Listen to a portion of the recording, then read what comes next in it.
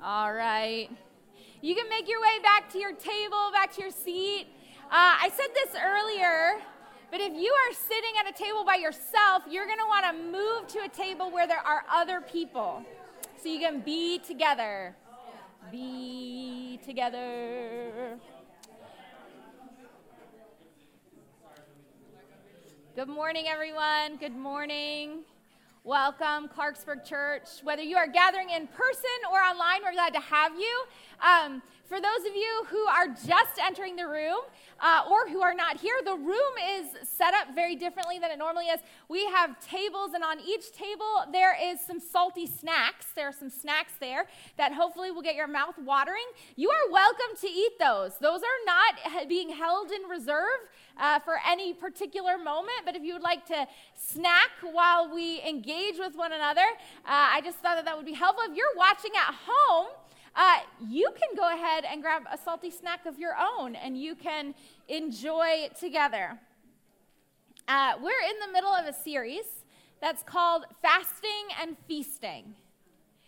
And what we're doing with this series is we're trying to engage with this thing where we're looking at trying to uncover what it is that we most long for, and then ask God to satisfy our hunger and fill our emptiness.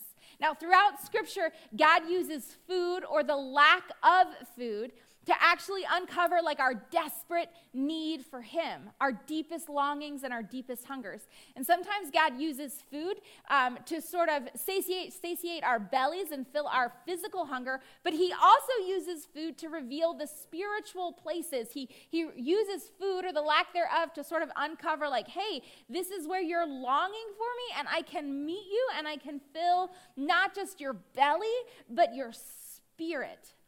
And one of the reasons we've been talking about this connection between our physical and spiritual hunger is because we are actually in the middle of the season of Lent, which is the 40 days that leads up to Easter on the church calendar. It's a time when the early church traditionally engaged in a season of fasting and prayer. Now, you might feel like it's kind of contradictory to say, wait, you encouraged us to engage in fasting, and then you put salty snacks in front of us. Well, so here's an interesting tidbit about the season of Lent. Lent is actually 40 days, but if you count the number of weeks, it's actually 46 days.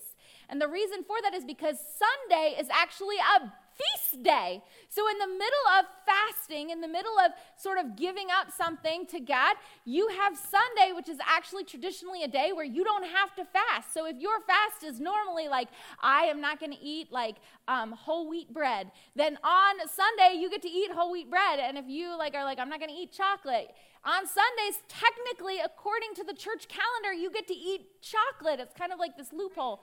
Praise the Lord, right? So if your fast was salty snacks, guess what? You get a pass. That's probably a really weird thing for the preacher to encourage, give up your fast, celebrate on Sunday. But that is traditionally what it is. Now, just a reminder, I've encouraged you all to sort of participate in Lent this year as a practice, but I want to remind you that participating in Lent does not change the status of your salvation. It doesn't change anything. In a lot of ways, it's an opportunity to dedicate yourself to spiritual exercise, but it doesn't change anything. It's not like God is going to favor you more or God's going to pour out more blessings upon you. Instead, what it is sort of taking the 40 days before Easter to intentionally pick up the kettlebell instead of the kettle corn, right? We've talked about that before. It becomes this opportunity for you to become more aware of the presence of God. And as we enter into Lent, I've encouraged all of you to sort of choose something that you could fast from during Lent. For some of you, maybe you chose a type of food or a meal that you would give up each week. But if food wasn't a good option for you, that there was some reason why that food was not a good option, I offered the idea that maybe you could fast from staying up late or a type of technology or something else that you could just say, hey, I'm gonna set this thing aside so that I can engage in this spiritual practice of God. Now, if you haven't engaged in anything to fast from yet, that's okay. It's really not too late to jump in. If you do choose to fast from something, I'm hoping that it's helping you to sort of become more aware of God's presence in your life. Now, I'm not going to ask you to share if you did choose to fast from something or not, but I will share about my experience during Lent, this Lenten season so far, and sort of how it's going for me, how my fast is going. I'll tell you, it's going terribly. Like really. Okay, you too. Good. This is supposed to be encouraging. It's going terribly. Every time I come up to my fast moment, I blow past it. And I'm like, shoot, I did it again. You've got to be kidding me. And I shared with you a couple weeks ago when we engaged this that your biggest temptation was going to be to fast in your head, but not in reality. To sort of recognize oh yeah, I'm giving that up, that's my fast. And then when it came to the thing, you're like, I'm acknowledging that's my fast, but I don't actually have to do it because I acknowledged it, right? I want to tell you that is the trap that I have fallen into every single time. I have acknowledged that yes, that was my fast, and I recognize the presence of God. Thank you, God, you're so great. And then I go partake in the very thing that I said that I was going to fast from. And so if that's you, I want to tell you, you're not alone, and don't give up. Don't give up. It's not too late. We've got 4 more weeks until Easter, and for me, I'm definitely going to renew my commitment to fast during the season. And if you have struggled, it's not too late. And if you haven't started yet, it's not too late. Don't worry. Now is a fine time to jump in or re-jump in, whatever the case may be. Just go ahead and get started. This is an awesome time for us to engage in this spiritual practice leading up to Easter. So what I want you to do first, as we get started this morning, is I want you to introduce yourselves to the people at the table. I want to make sure you know who those people are and you know their names. We're actually going to be engaging a lot around the table this morning. And so I want you to be comfortable with each other. So make sure you know names and you share your favorite salty snack. Go ahead.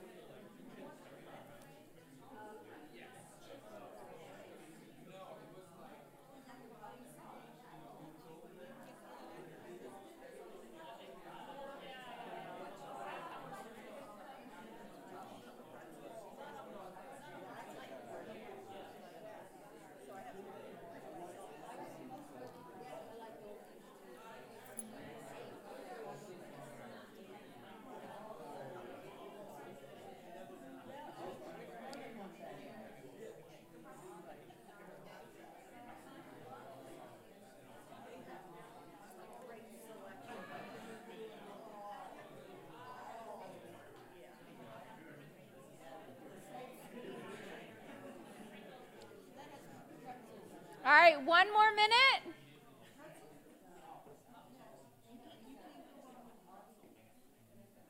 Oh, you guys died down real quick. All right, since you guys are done, I'll go ahead. So I don't know if you know this about me, but I'm not a good cook. Are there any people who would say hey, I'm a good cook? Not true. Okay, you guys can come over to my house and you can cook. You're saying lies? I'm a good cook? Aw, that's so sweet. Tell me if this is true.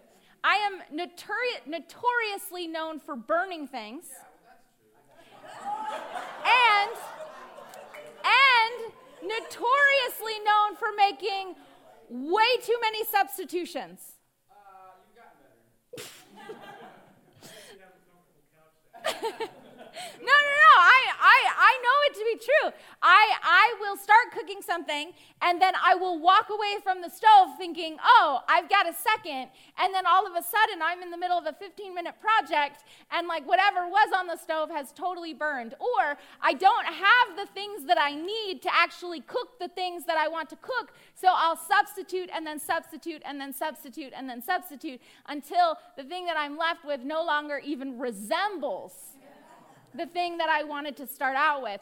I'm not a great cook, but what I have done recently is I have gone ahead and subscribed to like one of those meal subscription things where they send the exact ingredients to your house so you're not out of it. You have all the things that you need. Now, here's the thing. I love these meals, and I found that I am an excellent cook with these meals, except I still burn them. But I at least have the things that I need. But the other thing that I have found that makes these meals so tasty is the instructions at every turn. Step 1, cut these things up, salt them. Step 2, cook the meat, salt it. Step 3, now I don't know that this is a good, like Georgianne's even shaking her head like, don't do that, don't do that. But let me tell you, by the time that I am done, these things are delicious because they have salt in them, because they have so much salt in them. And I like eating them, and my kids like eating them. The salt changes so much. Now, I have not put salt every time it tells me. I've learned that I don't need to, but it does make it really tasty. The thing that I am really good at is baking. I really love baking. No, I am, Georgianne. I am good at baking. You're not. I'm really good at baking. One of my favorite things that I have learned is that when you're making chocolate chip cookies, instead of putting regular salt, like table salt in your chocolate chip cookies, you should put kosher salt, right? Kosher salt. It changes, like it's night and day difference. You never would have thought. But those, like, it's bigger kernels of salt. And so when you bite into the cookie, it's not so diluted, but it's like pow, pow, like jab, jab. Like it's so delicious. And then you get the chocolate and it's just, oh my gosh, so delicious. Try it. Kosher salt makes a huge difference. And now when I have cookies that I've made that are made with just regular table salt, I'm like, that's bland. Like, that's not nearly as good. And I'm like, I want the kosher salt. I need something with a little more pow and a little more punch. There's something about salt that dials up all of the other flavors and makes it taste so good and so desirable. Now, my question this morning is this. Do you, when you reflect in your brains, do you feel like you are living a bland spirituality? Or do you feel like you are living a salty spirituality? Not salty as in like, oh, that guy's salty, right? Not like that. But are you living, or does your relationship with God have complex flavor and life? Or is it just kind of meh? You could take it or you could leave it. Does the way that you live out that relationship with God leave those around you, those you're encountering, changed and wanting more?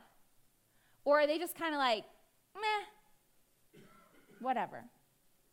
Because if that's what our experience is, if that's what our experience is in encountering the kingdom of heaven here on earth, or if that's others' experience of our faith being walked out, is just meh, then chances are we need a little salt in our lives. We need a little spiritual salt. Now, throughout the Bible, there's references of salt that are sprinkled throughout the biblical narrative. The most famous is actually spoken by Jesus in his Sermon on the Mount in the book of Matthew, and that's what we're going to look at today. Jesus was in front of this huge crowd, and he began to teach about this upside-down, countercultural kingdom that had come to earth. It was the kingdom of heaven or the kingdom of God. And Jesus was declaring to the people, like, listen, now that I'm here, the kingdom has come. The kingdom is not something far off that comes once you die. It's not far off that comes once we've lived all the right rules correctly. Jesus is saying, no, the kingdom of heaven is here on earth right now. And that the kingdom wasn't just for those who were self-sufficient. who had everything worked out, but for those who were in need. It wasn't just for those who were comfortable, but for those who were in mourning. It wasn't just for those it wasn't just for those who had gotten everything figured out. It was for those who longed for uprightness, who were pure, who were meek, those who were rejected. And then Jesus declares all of those who were listening. He declares to them their divine purpose in the kingdom of God. And this is what he says. He says, you are the salt of the earth. You're the salt of the earth. You're the salt of the earth. Now, what I want you to do is there's little pieces of paper on the table. And I want each person to grab one of those pieces of paper and grab a pencil or a pen that's at your table. And I want you to really quickly draw a map of your earth, right? Not the entire earth, but your earth. Where are the places that you live, that you work, and that you play? What is your earth? So you can quickly sketch that out. Now, if you're like, I'm a terrible drawer, and you're like, I just need to do words, that's fine. You can do words. I'm trying to get some art skills in here. So quickly just draw out what is your earth. You could do a road map. You could do a symbol that represents each of those places. However it is, draw out where it is that you live your life. And guys, if you are joining us at home online, I'd encourage you to do this. There's something different about doing it just inside of your head versus doing it actually on paper. So grab a piece of paper, join us with this. And in just a second, I'm going to ask you to also share that with the people that are at the table with you. I want you to draw a map of where you live. What is your earth? Where are the places that you live, you work, or you play? You can do that in words, symbol, road map, whatever makes the most sense for you.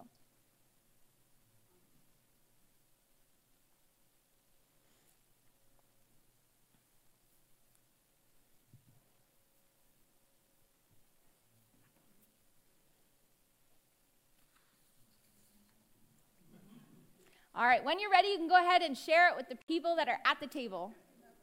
That's fine. You can keep going if you're not ready.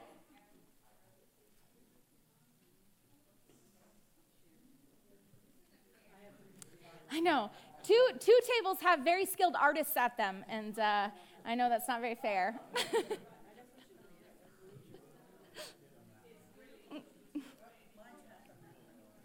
But I suppose the engineers also have benefit too, right? Like, you know, road maps, engineering, they can do stuff.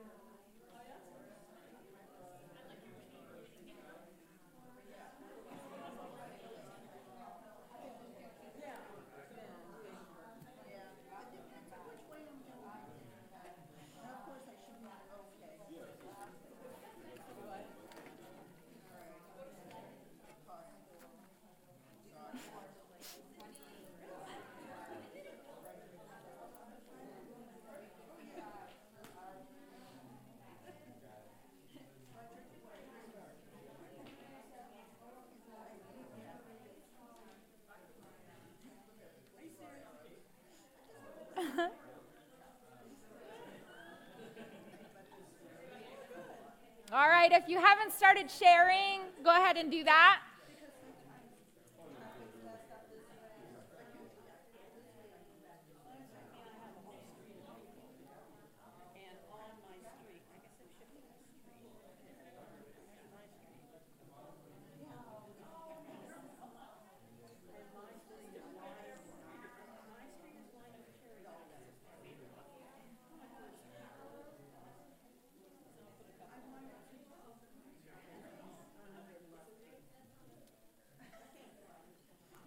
All right, if there's somebody who hasn't shared yet, give them a chance to share. Keep going, keep going. You guys good? Good.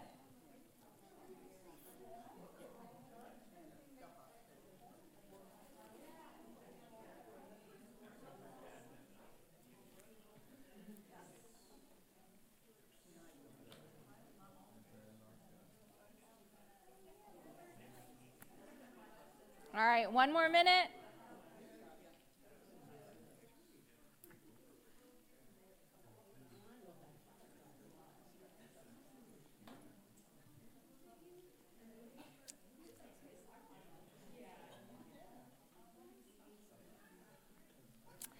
Okay.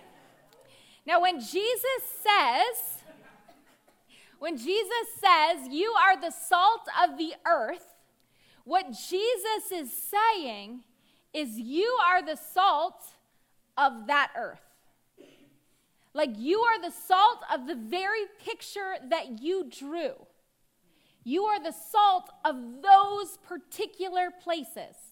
You have been put in that place during this time for a very particular reason.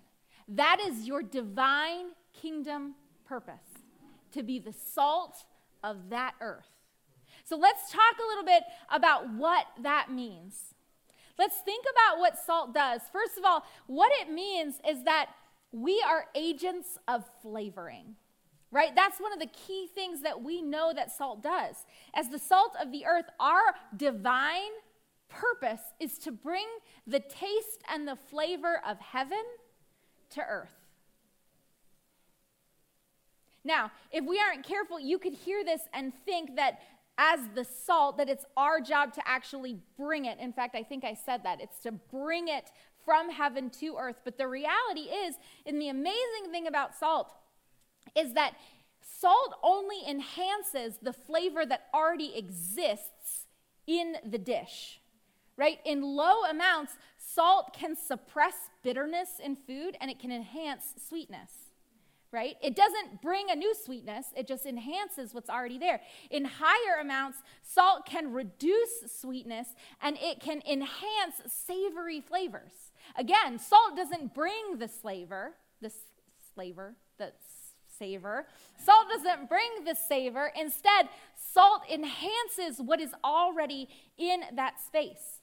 And so just the same, the kingdom of God is already at work and present in the places that you drew. God's already there. He's already at work. And as the salt, we get to pay attention to what God is doing in those spaces, and we get to alert other people to it. We get to point it out. We get to say, hey, do you see the sweetness? Do you see the sweetness of what God is doing? It's here. It's here. The kingdom of heaven has come. God's already at work in the places that you drew on your map, and as salt, you and I get to enhance the best parts of what's happening. We get to point out how the kingdom has already come, how there's generosity, how there's hope, how there's redemption that is happening in these places. So, at your table, I want you to talk about this. What are the attributes of those places, or who are the people in those places where God is already working? So look at your map and think, like, how is God working along my street? Who are the people that are already there? What is happening? And then with that, another way to say it is, what is God already doing in these spaces? And how can you join God? How can you be salt in them? All right, go ahead and talk about that for a second.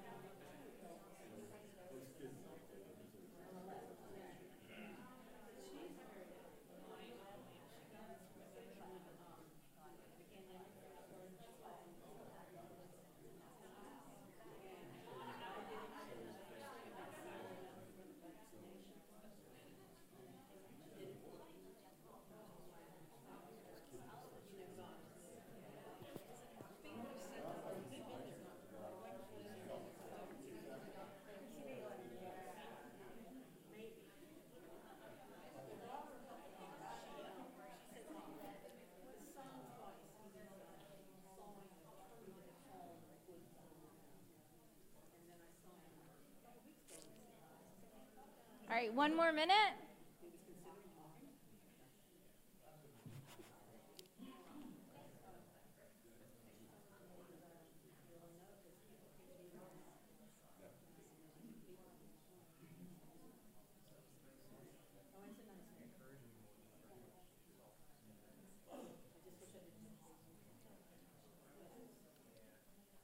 All right, 30 seconds.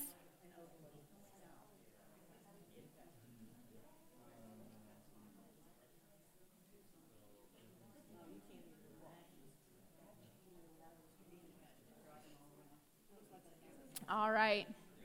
We're going to bring it back whole group, and we're going to talk about the second thing that salt does.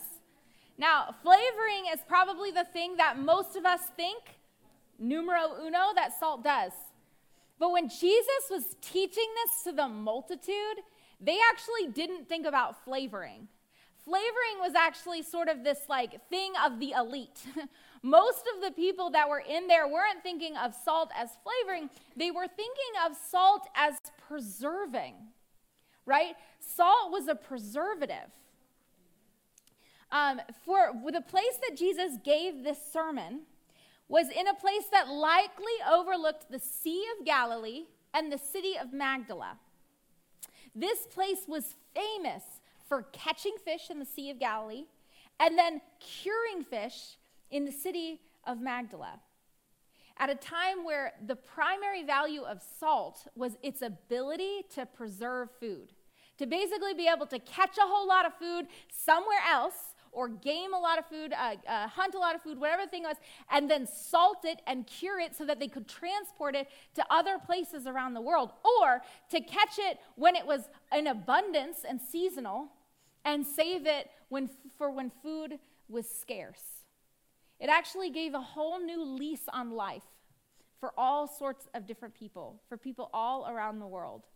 Salt was there to be able to stem the decay of things, to stop them from breaking down, to stop vital resources from rotting and being destroyed. Being salt simply means for us as followers of Christ that when we see things that are falling apart, things that are in decay, we actually move towards them rather than away from them. It means that when we see someone's life falling apart emotionally or spiritually or physically, we actually move towards it and not away from it. It means that when we see somebody's marriage falling apart, that we move towards it, not away from it. It means that when we see our neighborhood falling apart, or our city falling apart, or our country falling apart, we move towards it and not away from it. And so I want you to think about the spaces in the map that you've drawn in your earth. What are the things that are happening in your earth that you are being called to be the preserving salt for? So here's the question that I want you to discuss at your table. What are you being called to invest your time, your money, your talents, your efforts, your emotions in order to stem decay. All right?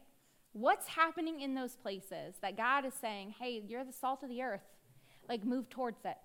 Now, I know this can be really hard because the reality is that some of us, we have our own decay. Like we have stuff that's falling apart in our own lives, and we're going to address that, and I don't want to dismiss that.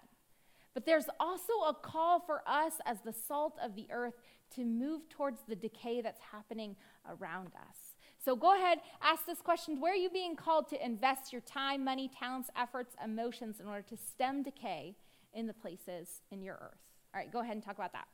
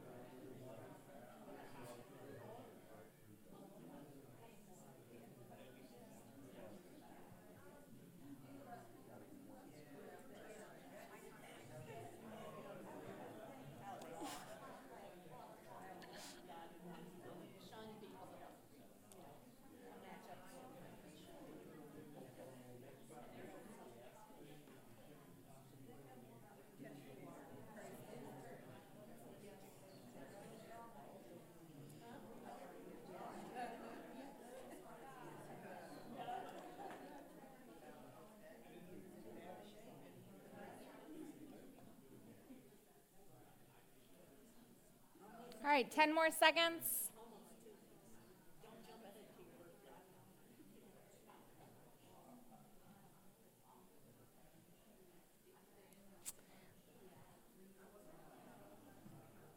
All right, we're going to talk about the last thing that salt does. All right, the last thing that salt does is it heals. It's an agent of healing. And so as the salt of the earth, part of our responsibility is not only to make the spaces we dwell in taste and be flavored with heaven, but also to preserve stuff from decaying and heal the things that are already decayed. This is the other part of our call, of our divine purpose as the salt of the earth. Salt is used to clean wounds. Saline solution, which is basically salt water, is used to replenish fluids and deliver medication. It can make our digestion work better and our muscles, including our heart. In fact, if all the salt was drained from your body, your heart would stop beating. Salt isn't just added to our bodies to heal them. Salt is actually also added to the ground to heal it. Now, this is an interesting thing, and I was surprised by it because I had always been taught in school that one of the things that invading armies would do in order to destroy the land is to salt the earth, right? Dump tons of salt into the ground so no longer could things grow. Like they couldn't harvest anything in the land. But I also learned that if you don't have enough salt in the ground, nothing can grow. There's an issue of too much salt and too little. In fact, when you're turning manure into a fertilizer for the ground, one of the things you add to it is you add salt, because it breaks down the harmful bacteria that is in the manure and it actually turns it into a healthy fertilizer for the ground. Now, for me, this is a really interesting thing. Think about this for a second. When there's too much salt in one place, it destroys the ground and it tastes terrible.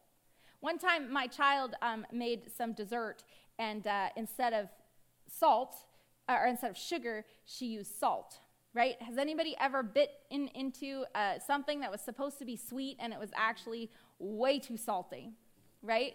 It's terrible. So too much salt can make us be like, no, right? One time, can I tell that story about the salt roulette? Okay, in college, we used to play, like when you go to the cafeteria, we used to play this game called salt roulette, or do we call it sugar roulette? Sugar roulette. So what happened was when you were waiting to be able to go up on the line to get your food, you were in this round table, 8 people, right? So you took 8 sugar packets and you open all 8 of the sugar packets in. You leave the sugar in all 8 of the packets except one. One of the sugar packets you dump out and you fill it with salt. And then you seal up all the packets so they all look the same, and you spin them around the table. And everybody, on the count of 3 or whatever it is, you keep spinning, everyone grabs a packet, and you have to just chug it. I went to a private Christian university, and this is how we have fun, right? And so, you just chug it as fast as you can, and you just, go for it, right? Well, there was one time where Zach got the salt packet, and it hit his tongue, and he immediately, ran to the trash can and started vomiting, in the trash can. Because that's what salt's going to do to you if you have too much of it, right? Same thing for the earth. When you have gathered too much salt together in one place, nothing can grow. It tastes terrible. And so sometimes I think about this, but if you don't have enough in the ground, nothing can grow. And so I think about this as an illustration for what sometimes happens in Christian communities when we divide what is Christian, what is sacred, and what is secular. We take all of the salt of the earth and we pile them together in one space and say, we're only going to hang out with the salty people. You know what happens? Everything gets real salty. And it gets perverted and nothing new can grow. But likewise, there are sometimes other spaces where we as salt of the earth, we don't have enough salt around us. We need more people to come join us in the work and in the spaces that God has called us to. We need a fresh sprinkling of salt in these places in order to bring redemption, in order to bring health, in order to bring growth. And so I want you to think about this question in light of the spaces that you've been talking about.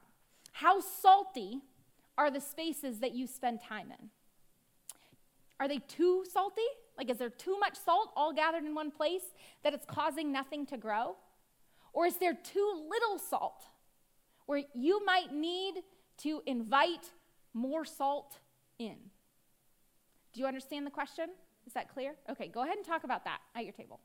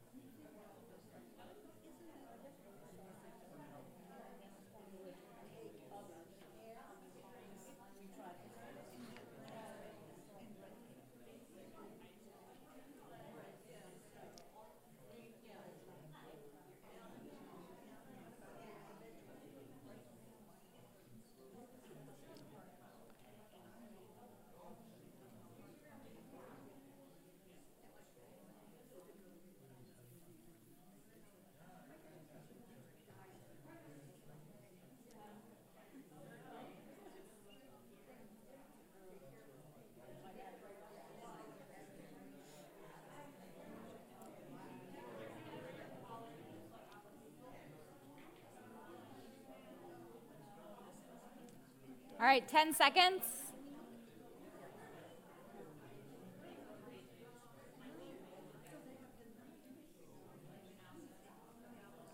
All right, we'll bring it back whole group and we'll finish this out. So I want to share with you the coolest part of all of this.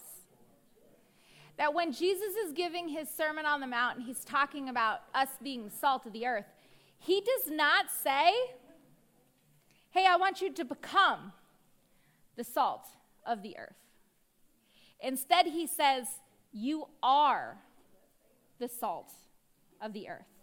Like, as a citizen of this upside-down kingdom of heaven, you already are the salt of the earth. You don't have to try harder to be better. You already are the salt.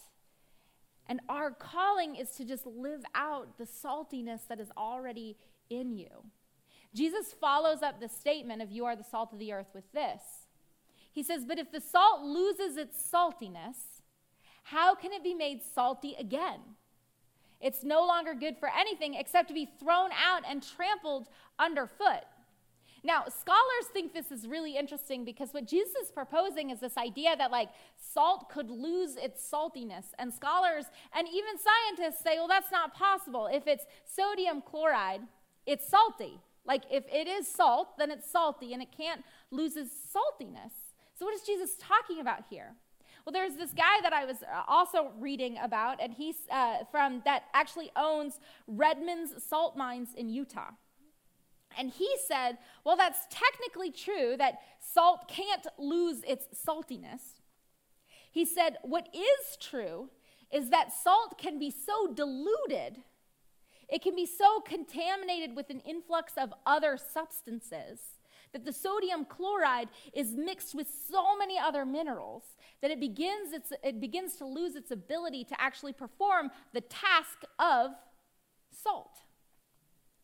And so one of the things that I was thinking of was like, okay, so we can't lose our saltiness, but what can happen is we can get so distracted and so busy with all of the other stuff of life that we begin to forget that our divine call is actually to heal.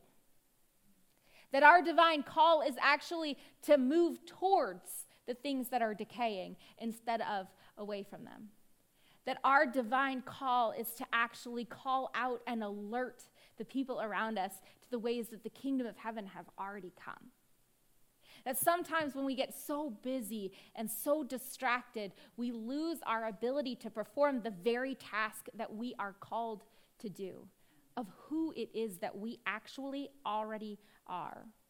There's really only one way to remain salty, and it's to remain full of the one who brings heaven to earth, who stems all the decay of the world, who heals all of our pain and the world's pain, and that's Jesus. Now, it's no wonder that salt makes us really thirsty. If you've been snacking on your salts, and all of the little snack platters have varying degrees of things like being totally untouched and then completely demolished, right? Those who have demolished their platters, chances are they're starting to get a little thirsty.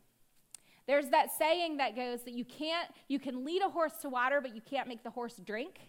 But what I've also heard added is that, yeah, that's true, but you can put a salt lick in the horse's stall, and you can make the horse real thirsty. And all of a sudden, the horse will begin to drink. It's curious to me that when Jesus meets with this woman at the side of a well who is longing for something more, who, in essence, what we're talking about, she needed salt. She needed new life in her. That Jesus actually proclaims that he is the living water. That those who drink from him will never thirst again. And so for those of us who are like being the salt, who are engaged in these places, what happens is we get thirsty. And we need to come back to that living water and drink from Jesus' well springs again and again and again, and allow him to be the one who brings us life and allow him to be the one that infuses us with more saltiness, to be the thing that allows us to experience heaven, to continue to stem our decay so we can engage in the world's, to heal our pain so that we can help those who are in pain.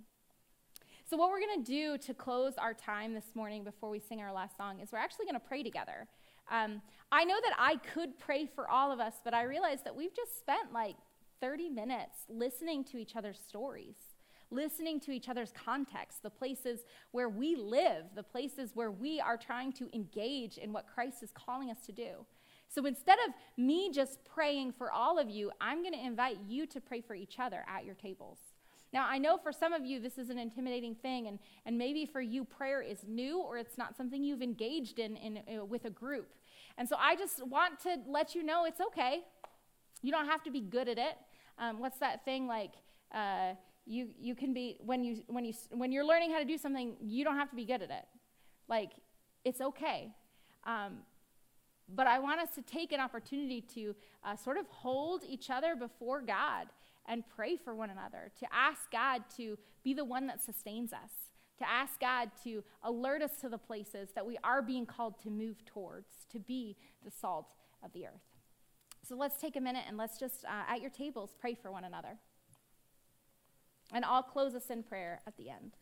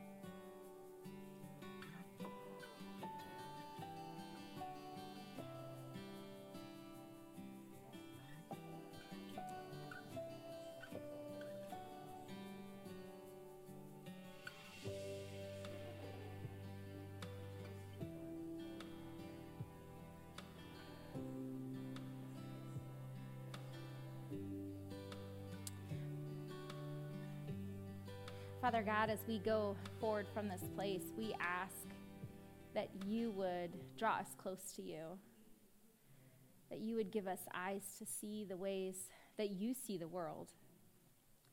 Father, we ask that you would empower us to be the salt that you have made us to be because of your Son who lived and died and redeemed us. So, Father God, would you just redeem the places that we're in? Would you bring healing? Would you preserve the decay? Would you allow us to see and point out how heaven has already come here to earth? Father God, we are so thankful that we don't do this alone, but we do this in community with each other. And we do this by your power, by the power of the Holy Spirit. And so, Father God, would you walk with us as we head back into these spaces that we've talked about today? would we be the people who are the salt of the earth. We pray all these things in your holy and precious name. Amen.